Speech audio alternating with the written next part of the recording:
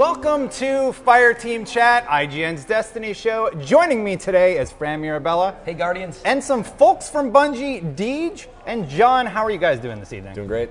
Good, It's good to see you. So, John, we haven't had you on the show before. Why don't you tell people a little bit about what you do? I'm a gameplay designer, so I work on the Sandbox team, and I'm primarily in charge of weapons. So Got it. I mostly work on weapons. Not a small job. No. Yeah, there's lots of guns in Destiny. So you're a legendary designer over there. Nobody? Yeah. So the weapons really haven't changed much in Destiny 2, you know, they're basically the same. Yeah, it was basically like Control-C, Control-V. Yeah, that's it, Let's right? go to E3 and talk to Dustin. So. In all seriousness, though, you actually drastically revamped the weapon system in Destiny 2. Yeah. Your snipers in heavy, your rocket launchers in the heavy slot, or what's it called now? Power weapons. They're Power now called weapons. power You weapons. sort of blew it up. Yeah, there's a reason we actually changed that terminology, and it's a tough one to stick because a lot of people still just refer to it as heavy, like, oh, get the heavy, or like heavy ammo's up or whatever. Yeah. But yeah, it's like that. We chose that word pretty carefully. A power weapon is like we're trying to create like an experience, like a power moment, right? And a heavy weapon actually implies some weight, and it implies some size and girth, which I think, you know, the rocket launcher machine gun from Destiny 1, they totally fill that role, right? And we actually slow you down when you have that weapon out a little bit. So it feels heavy, it feels significant. And that's not the case with a power weapon. Like a power weapon is all about just having a potent power experience, right? So, Like the fusion rifle, a right, little so, smaller. Yeah, fusion rifle, like you're still light on your feet when you have a fusion rifle, and it's all about, you know, charging up and using it at the right time. You know, shotgun is all about like getting in close and doing some tight maneuvering. So we don't want to imply that it's going to be slow and heavy. Like it's got to be powerful, right? So power weapon. Definitely. Yeah. Go ahead. Sorry, no. Deej, what has the community reception been like to the weapon changes? Well, I think anytime you introduce change into something that people love, there's a certain amount of skepticism, Anxiety? balanced by hopeful optimism. I hope it's cool, but if it's not, I'm going to be mad. And, you know, there's certain ways I like to play Destiny.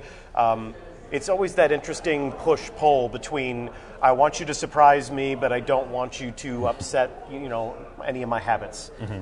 So that's one of the things that we really feel makes Destiny a sequel. You know, what is Mark Noseworthy said? We're breaking some bones.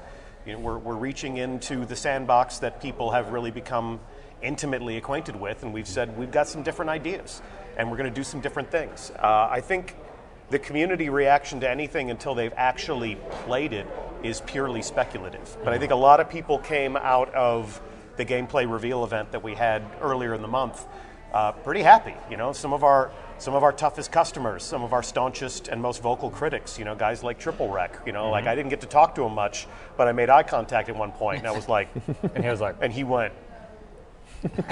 So that's good. I mean, that's a good basis upon which to build.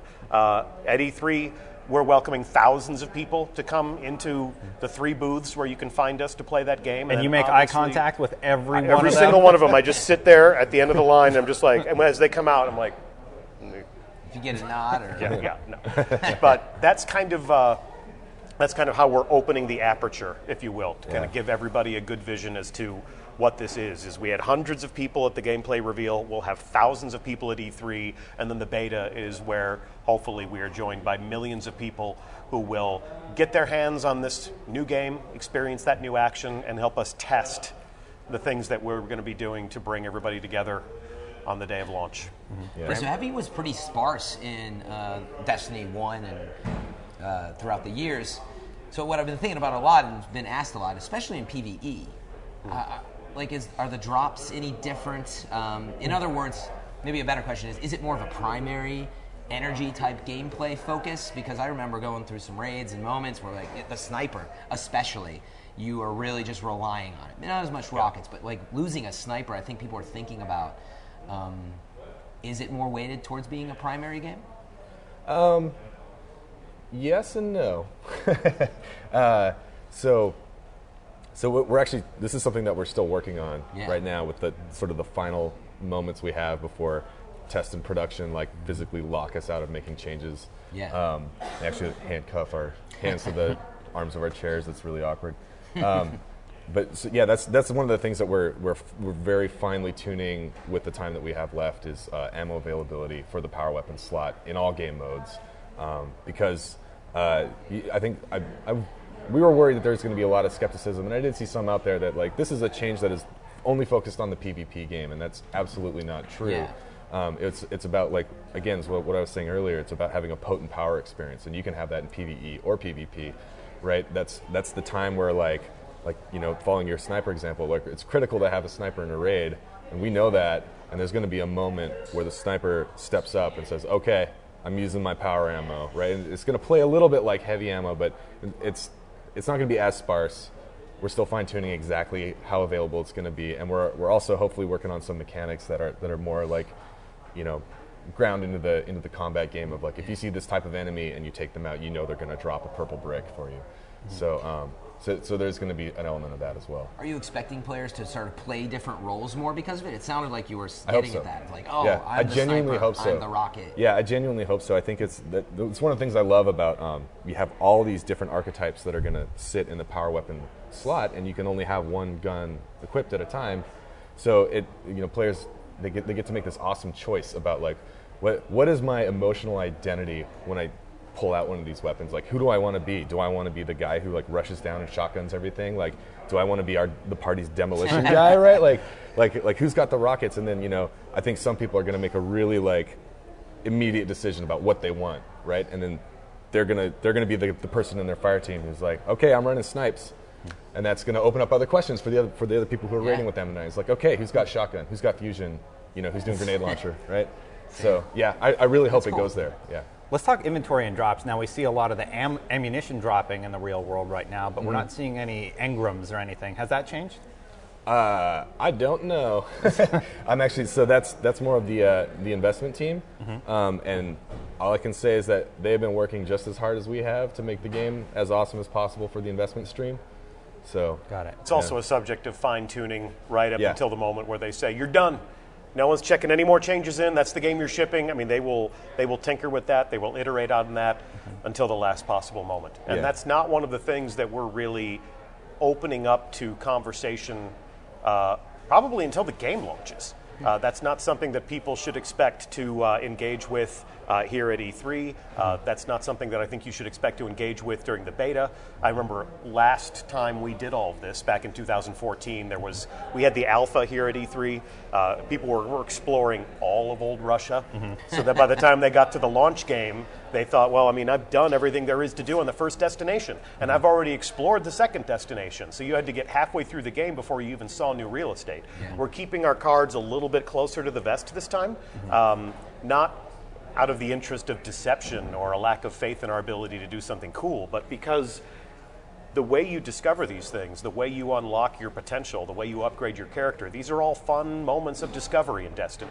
Your first engram should be a happy moment. The way you decrypt those things and the way it adds to your character is part of your journey as a player, especially after you've been busted down, not even to private, but you've been busted down to some person that used to be a guardian and is now limping out into the wild wondering what will happen to me now. And because people know what Destiny is, because we used to tell people, well, there'll be these public events and there'll be a game that you play with other people. And they'll say, well, how does that work? I don't understand what you're talking about. So finally we just said, okay, everybody gets to play the alpha. Here we are at E3, everybody just go play the game, everybody jump into some public events. And then by the end of the beta, we had people who had a vault full of, like, engrams and blue guns that they liked, and it's like, do I get to keep my Shinjin E when the game comes out? And we're like, you're not gonna want that Shinjin E after you get your first legendary. But these things felt very real in the minds of players. And with this beta, what we want to do is really give people an opportunity to enjoy the action and give us an opportunity to test our machines behind the curtain. So one thing a lot of players do want is Rumble. Now, you've said all your game modes are 4v4 in Crucible. What does that mean for the Rumble experience? It means it's going away. It's just gone? For now, Rumble is gone. Oh, boy. The Crucible is unified as a 4v4 engagement. Somebody says, I'm a solo player. It's like, you will make a fine addition to any team through matchmaking. Destiny is, in many respects, a cooperative experience.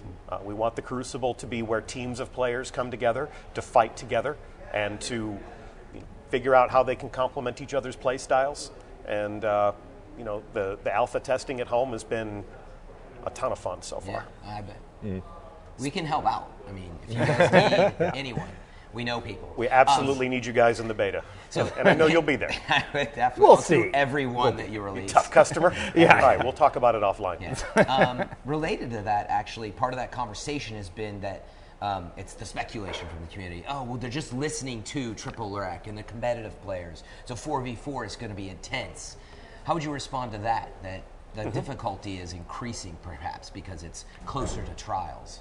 I would say that there was a lot of talk at the gameplay reveal event about how the 4v4 shift makes the game more competitive, and a lot of people were saying, oh, well, are you going to be an esport now? And it's like, really, our focus on Destiny, and anybody who has played the game really understands this. Our game is on social gameplay. So while 4v4 puts more of an emphasis on every single player, I think the more we talk about this and the more we take a look at what our goals really are for the Crucible, the learnability of those encounters is really what is at the heart of this. The ability to say, Crucible is full of chaos, it's full of combat, it's full of explosions, you're getting outflanked from every direction. But if it's 4v4, you have a better opportunity to really understand why you lost. Even with the new Crucible heads-up display, you can see, like, oh, we got all hunters on the other side, and 2 of them have their supers ready, so let's play differently. 1 of them just picked up heavy ammo, so let's batten down the hatches and let's fight them close quarters. We're giving people the information they need to make better choices about combat. I mean, you're in play test more often than I am. You're up in every day, every single day. Every day. So, I mean, what have your experiences been in terms of taking it to 4v4, and how would you describe it as being different?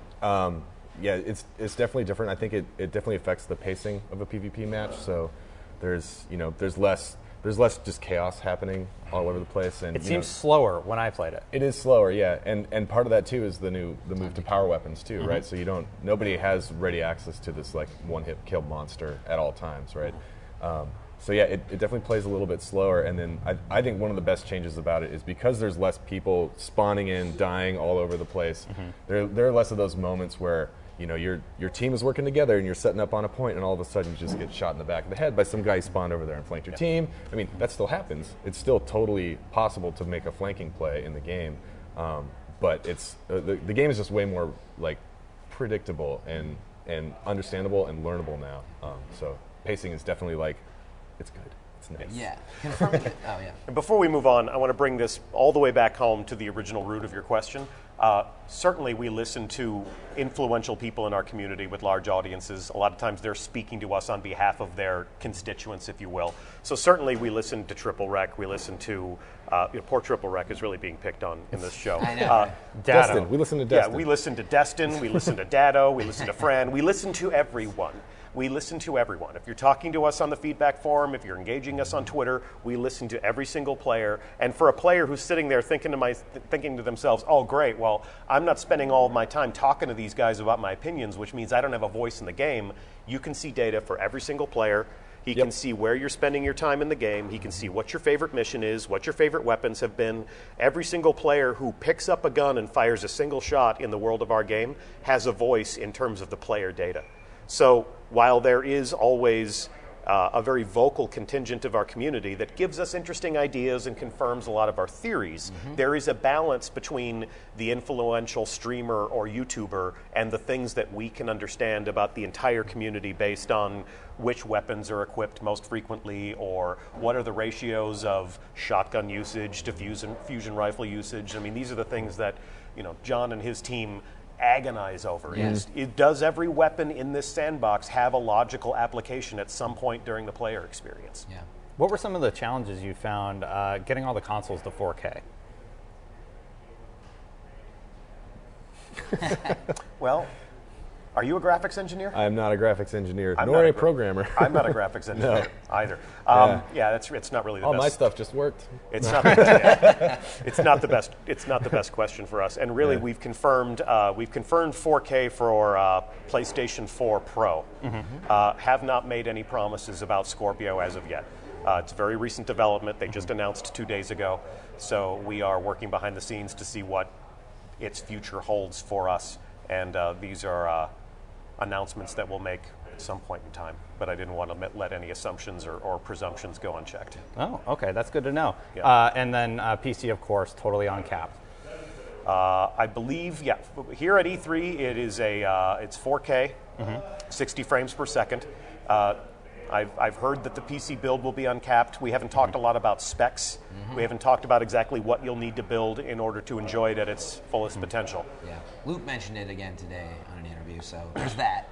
Yeah. So it seems that, but we get it, it's an unfinished product, of course. It is indeed. And everything we say about the PC build until October 24th is us talking about something that is sort of growing in its grip right now. And can you confirm that it is 30 frames per second on all the consoles? Yeah. Yeah. Yes. All of the console versions of Destiny will be 30 frames per second. Got it. One of the go ahead, Just Frank. sorry, I did want to go back to just finishing off the Crucible conversation. Yeah. Sorry to the host. But you had mentioned it was a little slower. I just wanted to confirm time to kill is a little longer, right? Yes, That's correct. correct. That was an Yeah. intentional choice. That is an intentional choice, yeah, absolutely. But it's not necessarily like longer in a DPS way. I mean, we are still fine-tuning the damage in the DPS, like how many hand cannon headshots it'll take to kill a guy. Yeah, 3 but shots. it's more of a net result of a bunch of little changes that the PvP team has made, the Sandbox team has made. There's just a whole bunch of little things that all work together to just sort of like slow down the pace of the game a little bit. I really enjoyed that. And then radar has come up a ton, and I don't know if you've talked about it. How far does the radar sort of extend? That's been a big conversation that you can see too far in Destiny as it is today. Has that been tuned? Yes, we have clamped that. It's not going to do the thing. In Destiny 1, it does the thing where if you don't see anyone, if nobody pings your radar, and you can't find anyone to fight, you can't find the fight, we would then say, okay, increase the distance. And it was all meant to help players be able to find combat, right? Because you never know what's going to happen with a spawning system in a dynamic game like that. And you would occasionally have players like spawn in and be like, okay, I think I need to go that way, and they run that way, and the combat is flowing this way around the map, and then you then never find anybody, right? Yeah. Like it can be frustrating. Yeah. And that's why we made that change, right? But then, yeah, absolutely, it had some ramifications to flanking and strategy. And so, yeah, we've clamped that down a little bit. And then, one of the things we've been talking about over at the booth at the show is that we're tying our maps to our modes a lot closer now. So the maps are being made with a specific mode in mind. And so that's allowed us to like shrink the size a little bit. So now we can actually say like, well, if combat is happening over here, we can basically tune the environment in a way so that there are viable flanking routes and you have opportunities for strategy there. Okay. And then the last question on that was, does speed of movement or sound impact it? Because I know you guys tuned the sound of footsteps. Does it impact the radar? Like, can you sort of quietly get into radar? So no, yes, we do that. Like we do the thing that we do in Destiny 1 where when you crouch, you go off radar for a little bit and then you pulse. And then you're off, and then you pulse, and that's just to basically like say like yeah, you can be stealthy, but we don't want you just hiding in a corner for an entire match. That's not fun for anybody. Right. And all I meant by that was like, can you It's fun walk for the guy that slow hides now? in the corner. Yes. Yeah. Walk slow? in. No. Yeah, I mean when you crouch, No, you're off. if you're standing, you are in combat. Okay. You will show up on radar. If you're crouching, you will pulse. We slowed it down a little bit though, so that you have more time stealthed now in D2. So when I play Crucible, the combat always founds me. One way I want to go find combat is in Lost Sectors and the new exploration of the planets. How is that going to work? Are we going to be able to see those on our map and go to them? Are they going to be kind of dynamic? Do you know? Yeah, you'll see them on your map. It's really the characters that you meet in the world. They'll put them on your map. Oh, okay. So the map will unlock and unfold in front of you as your adventure progresses. When you first touch down in a brand new destination, you may see one thing on your map. But as you start completing those missions, as you start completing those adventures, the characters that you interact with, that give you your marching orders, that equip you with your rewards, there's sort of this progressive, now go do this relationship that you have with those NPCs. And eventually you pull up your map and you've got all these new things that you'll be able to do. The whole goal is to keep you in the world of the game, and the game being this dynamic experience that develops as you play it. Yeah. And how are you encouraging exploration beyond the main quest line? Beautiful art, bad guys that are fun to shoot, sparrows that are fun to drive. those sorts of things. Yeah, I mean, we're giving you more things to do in the world. We've talked about the adventures, we've talked about the lost sectors, we've talked about the quests, we've talked about the story missions. So we're going to fill that world up with action. We're going to fill that world up with fun things to do. Exploration is really a matter of, I want to move around and I want to do whatever I want to do. I want to go wherever I want to go.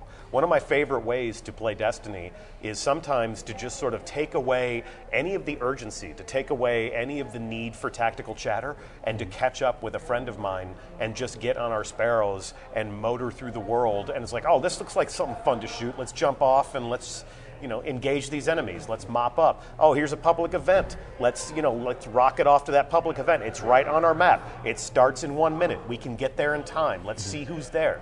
I love arriving at a public event, especially after we've had like a content launch, and seeing if I can arrive there with somebody who has like a really low light score and be that guy where their back is up against the wall and they're fighting an enemy and this Sparrow comes over the bluff and some dude leaps off and Nova bombs this thing that's giving him a huge, a hassle, and then just like, and then I'm back aboard my Sparrow and I rocket out of the bubble, just leaving that guy standing there like, who was that guy? Who was that? What was that? Was awesome. I want to be that good someday, and that's one of the great things about Destiny is when you first join that community and when you first start playing that game, there's always someone you can look at and say, I want to be that awesome someday. Only with you, Deej, is you pull up on your Sparrow and then you trip as you get off. I trip as I get off, and I then fall you self-res. bump my head. I self-res. Yeah, that's great. This moment of humility is brought to you by IGN Fireteam Chat. You guys always have had different difficulties with strikes and stuff like that, but with the campaign seems to be more of the, you go through the campaign a lot, that's a thing. Are you going to have different difficulties out of the gate for the campaign? Some games have that approach. You come right out the gate, you can go extremely hard. My understanding of the campaign, it is this linear experience. Very few things in Destiny are linear. But one of the things we want to do with campaign, with the redesigned director, is you always know what's the next thing you should do. You always know, like, which story mission should I play next? That one. And that campaign leads you through the progression of your character. Because the whole theme of Destiny is that you start from nothing. Well, you start being awesome, and then you get Gary brought to shows nothing, and then Gaul shows up. I said, this Gary stuff has to stop. It does. It's going to confuse It's got to stop. Well, nobody's going to be confused when they have this big, beautiful Guardian, and that superhero is stripped of all the weapons and all the powers and everything that makes them badass. And if you think you're going to be walking around as you limp out of the city going, oh, we showed Gary, didn't we? It's like, he's Gaul. He is Dominus Gaul, and he's the baddest enemy that we've ever set in your path. And if you don't learn some respect, you're going to be taught respect. Right. He's going to teach you. But anyway, enough joking around with that. So, like, difficulty-wise, though, I was wondering if we could expect, like, is it a light level structure that it's you wait to get higher light level? Meaning, other games with campaigns, you can just, like Halo, you can just choose a harder difficulty. Or Destiny right now with raids, you can put it on hard versus. You can, right. But when you first start playing Destiny 2, the idea is that you are reduced to rubble. You and everything you've been sworn to protect is reduced to rubble. And the story campaign is how you kind of take your character back up to the heights that it needs to be at so that you can launch a counteroffensive and reclaim our home. So it's about loss and recovery. Awesome. So you're working on the arsenal. How do I find those new weapons that are going to be the most coveted items in the game? So they're all going to be available through the loot stream, like in Destiny 1. And there's been some changes to the how the vendors work. So, and I think predominantly you're going to be looking to engrams that drop, and then leveling up reputation with different vendors to get packages to find weapons. Like faction vendors? The factions are not gone. I'm not sure what the latest plan is for the faction vendors. Then say nothing. So, and that's where I'll leave that. But yes, the faction vendors are there, and there will be a set of Dead Orbit weapons, a set of New Monarchy weapons, a set of Future Warcraft weapons. Specifically, with exotic weapons, in Destiny 1, you guys started this really great trend of having really fleshed out story missions for some of the exotics, like the Galahorn Year 2 and such. Can we expect that sort of experience with the sequel? Yes, there will be some of those. Awesome. Absolutely. Yep. So that's how I'm going to get my sidearm. I can't remember the name of it off the top of my head. Sunless? The Sunshot? Sunshot. Yeah, Sunshot. Everybody says new Fatebringer. Yeah. I'm like, let's call it the Sunshot. That's a hand cannon, to be clear. Hand cannon sidearm. So the big difference there. There will be a story experience for that unlock. probably not that weapon, but yeah, there are a handful of weapons that are going to get a quest. Awesome. So Yeah. some are drops, some have a quest. That's really good information to know. Yeah. And the Destiny 1 story experience wasn't altogether rewarding from a drop perspective, right? Like there were certain people that went all the way through the Destiny 1 story Here's experience. your stranger's rifle. Here's your stranger's rifle. There was Oh. plenty of people that churned out of Destiny without ever earning or equipping Yeah. an exotic weapon. We're not going to let that happen again. Not to make any specific promises about when you'll get your first exotic or what that experience will be like, but we are very aware of the fact that some of the best moments in Destiny, earning your first exotic, finishing your first raid, were things that were enjoyed by a small minority of the overall player base. You know, like Luke Smith at the gameplay premiere talked about the fact that of all the players that reached the level 20 rank cap and then leveled up enough to even qualify for a raid, half of them were able to form up a fire team and complete that raid. Now, with some of the original design for the raids, they were saying this is the activity for the hardest of the hardcore. So the fact that that number was 50%, that's you guys. We made the raids for you guys. But there might be some people out there in your audience who are like, that's not me, and correct, Deej, I never finished a raid. While more people finished raids than we ever anticipated, we also have really come to think that while so many people feel like raids are some of the best content in the game, the onus is on us to expose that content to more people, which is why the guided games and which is why the better connective tissue. You know, this isn't to say that we're making raids easy so everyone can play them. No, sir. No, sir. It's still going to be like it's still going to be like getting hit in the head with a phone book in a dark room. But we're going to let more people enjoy getting hit in the head by that phone book in that dark room. They're going to love it. You're It'll going be to great. love it. Isn't that, I'm selling it so hard right now. Put that on the marketing material. Yeah. So- What are some of the experiences internally you've found with adjusting the weapons? Like you go in, I know you guys have a room where you test multiplayer Yes. endlessly. Yeah. What's been some of the the weapons that you've had to adjust to bring them into balance? And what has been like just a really fun moment? So, I mean, yeah, most of the exotics started they start strong, right? Because that's sort of like part of the design strategy is just like, okay, turn it up to like 15 or 16 and then get it in a playtest and see how loud people yell. And then sometimes, like, I make a bad bet and I'm like, this is way too strong, this is going to be crazy, and nobody cares. And they're like, this is great, this is fun, like totally playable, and like this doesn't feel overpowered at all. I was like, oh, okay, all right. And then some, most of the time, like the first couple of times people get their hands on an exotic or like a new weapon archetype or something, they're just like, no, we will. Please tell me we're not shipping this. Like this is going to ruin everything, right? So yeah, we try and start hot and then like bring it down a little bit and you just sign a good faith too from the studio too. It's like, oh, okay, they're not going to try and break the game. Good. A great experience during weapon development. I might need a minute. That's all right. minute Deej, what to about think you? of Through one. development, what's been one of your most rewarding experiences internally with the team? You know, I actually, and I said this to John before we came down here, it's very difficult for me to participate with the team throughout development. Because if I fall in love with a certain feature and I find myself in an environment like this, you know, talking about how much I love a certain feature or how much I love a certain moment, and then they might be like, you're not up on current events, buddy. That's completely changed. Not gone, but like it could completely change. So I will admit to you that I come late into development. So my best moment, I think so far in development, happened in the alpha. On my couch a week ago. So I'm like, okay, we're going down to E3. I'm going to play some Countdown. And I didn't get to play a lot of Countdown, obviously, at the gameplay premiere or even prior. So I sat down on my couch, formed up a dream team. I got me, I got Cosmo, I got Elliot Gray, who makes all of our blog art, and I got Lars from the Crucible team. So we go through, and you know, the people in this alpha are people that we work with, you know, some of our favorite partners. We are playing in this alpha. We go undefeated for 2 hours, and I'm playing well.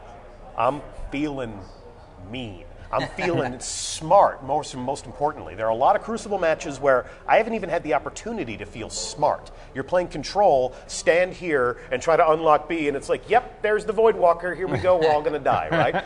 But when we're playing Countdown, we can start and I can say, okay, guys, you go over to this objective. I'm going to go to this objective, but I'm going to go loud.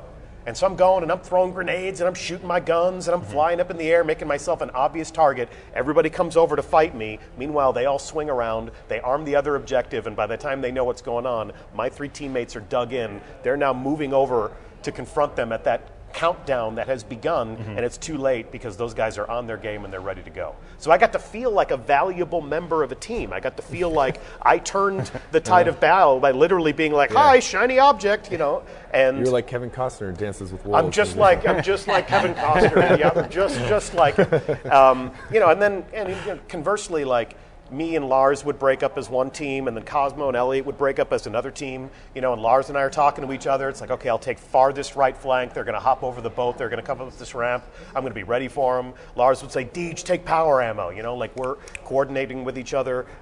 Cosmo and Elliot are doing the same thing. And they're like, we're getting hit hard over here, guys. Come over and help. And then Lars would swing over, and I'm like, just in case they're using the same, feint, parry, and riposte, strategy that we used on them. I'm going to stay over here. Like, no, Deej, we're actually getting hit really hard. Come on over. And I can come over, and because I'm late to the game, I'm out flanking people. I'm sneaking in behind them. I'm like melee, shotgun attack because I pulled the power ammo. I just feel like the Crucible is a place where moments that you choose can happen.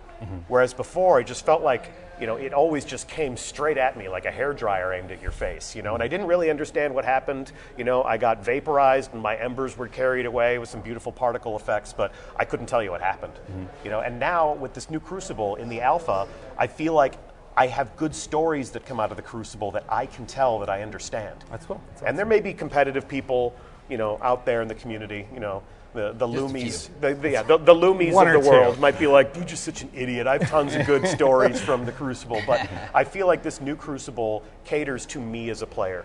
Like understanding those binary objectives, understanding ways to sort of commit the enemy in different ways and flank them in ways that they might not be expecting. Some of my best Crucible matches in the game of Destiny have happened in the Destiny 2 Alpha playing this new mode. Very cool. What about you? So I got 2. I talked a long time. Yeah. That was Letting them more than think. I'll try and be quick. So one of them was one of the first take-home builds we did of the game. Yeah. Where there was this big push internally to get a whole bunch of our stuff in the game, so we could evaluate it, a first dry run of this is what it's going to feel like playing through the game, starting a new character, going through all the leveling stuff, and then trying to hit endgame, which is hard to do. You guys have played Destiny. It takes a while. It takes a serious time commitment. So it was a build that was going to sit at home for a while with the studio, and we were just we would all try and play it as much as we possibly could and see how far we could get. So I'm playing and starting a new character, and going through the campaign, and I'm just experiencing the leveling game of okay, and me and Greg, the other weapons designer, had gotten pretty much almost all of our guns in the game. We worked really hard to get all the stuff in there to be really representative. And so we're leveling, and we're getting white guns, green guns, blue guns, and light levels going up, and it's good, and it's playing well. It's okay. And then there was a moment where I got my first exotic, right? And it was Sunshot, the hand cannon that we have, and I was still, I'm still at the point where I don't. Like Deej said, we're trying to get these things into players' hands earlier. So I'm still in the leveling game. I'm still looking at blues and weapons like that right now. And then so I have my first exotic. Okay, awesome. I have Sunshot. And so I launch into the next mission in the campaign, and I start using it, and I was just like, oh my God, it's good. It's good. It's so good. And Sunshot, part of its exotic behavior is everything you kill explodes, and that explosion can kill other things. So you can popcorn. So if you have a bunch of ads and you get a headshot, it'll be like that. It's awesome when you get it to work. And yeah, it's just this moment of I'm playing the game in a very analytical way, looking at my work, trying to feel out different combinations of weapons, and then I get one of the things that's supposed to be fun, and I get it, and I'm like, oh, I don't care about my work stuff anymore. I was oh, it's so good, and I'm getting weapons dropping at higher light level, and it's don't care. I'm just going to use this for a long time, and that was really awesome and validating. The other thing is a little bit higher level. It's not really a specific moment, but so I was on the Bungie podcast a couple weeks ago, and we have a really healthy culture at work of criticism and internal critiques. And this is something that Luke and Mark were talking about, where like the new weapon system, power weapons, energy kinetic, was a tough sell. Like it was a bet that the Sandbox team made at work, and there was a fair amount of healthy internal skepticism from people like Luke Smith, the effing creative director of the project, and that's a tough spot to be in, right?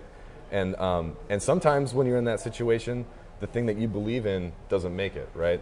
And it's rarely, it never feels good, but it's really like mean, right? Like they're not being mean about it, but we're just not aligned on a thing, and it doesn't come out. But so that's one that we tried to take that hill, and we took the hill. And I remember over the period of a couple months, like as the content was coming together, the audio was coming in, the effects were coming in, like the artists were like doing like final passes on the guns, and like people are playing it, and we have these take-home builds, and random people are coming up to me telling me stories about the things that they were doing in the game, and then like Luke is coming out of playtest being like, oh my god, I had this combination of these perks, and it was awesome, and just like this like slow validation of this thing that had some skepticism, and that like I believed in, but also like I was plagued with self-doubt the whole time, right? It's just like, is this going to work? Like I think it's going to be good, but I don't know. And then like seeing it come together, and then organically having people just like love it was huge. Like it was awesome.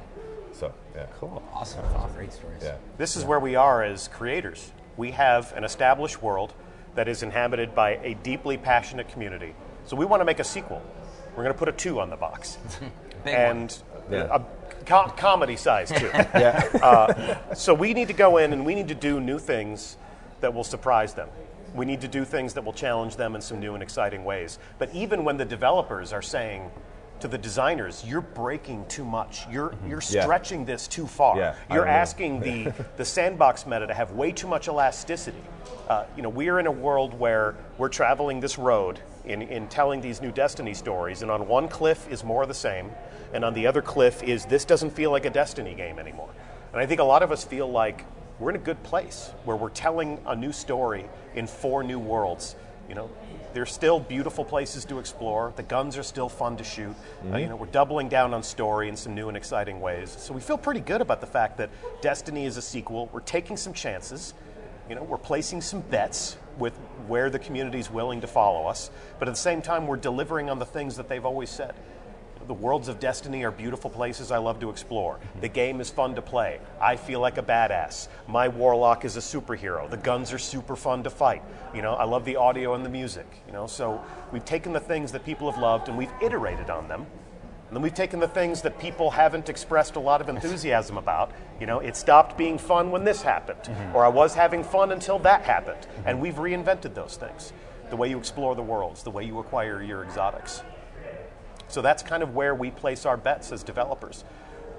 Take the things they love, give them more of those things in some new and exciting ways. Take the things they've complained about and break those bones, like Mark Noseworthy said. And Mark will literally break bones. He's really strong. Quite literally, He'll just Guys, thank you so much. It was an absolute pleasure having you on the show again. We're all really tired from E3, but I appreciate you taking the time to come out on Tuesday, the first day that the show floor is open, to talk with us today. We do have a tradition for our outro. We say, Guardians out and point at the camera. Are you down? Absolutely. Deej, you've done it before. You good? We say until next time, and then we'll go. All right, so here we go. Thank you for joining us, everybody. But until next time, Guardians out!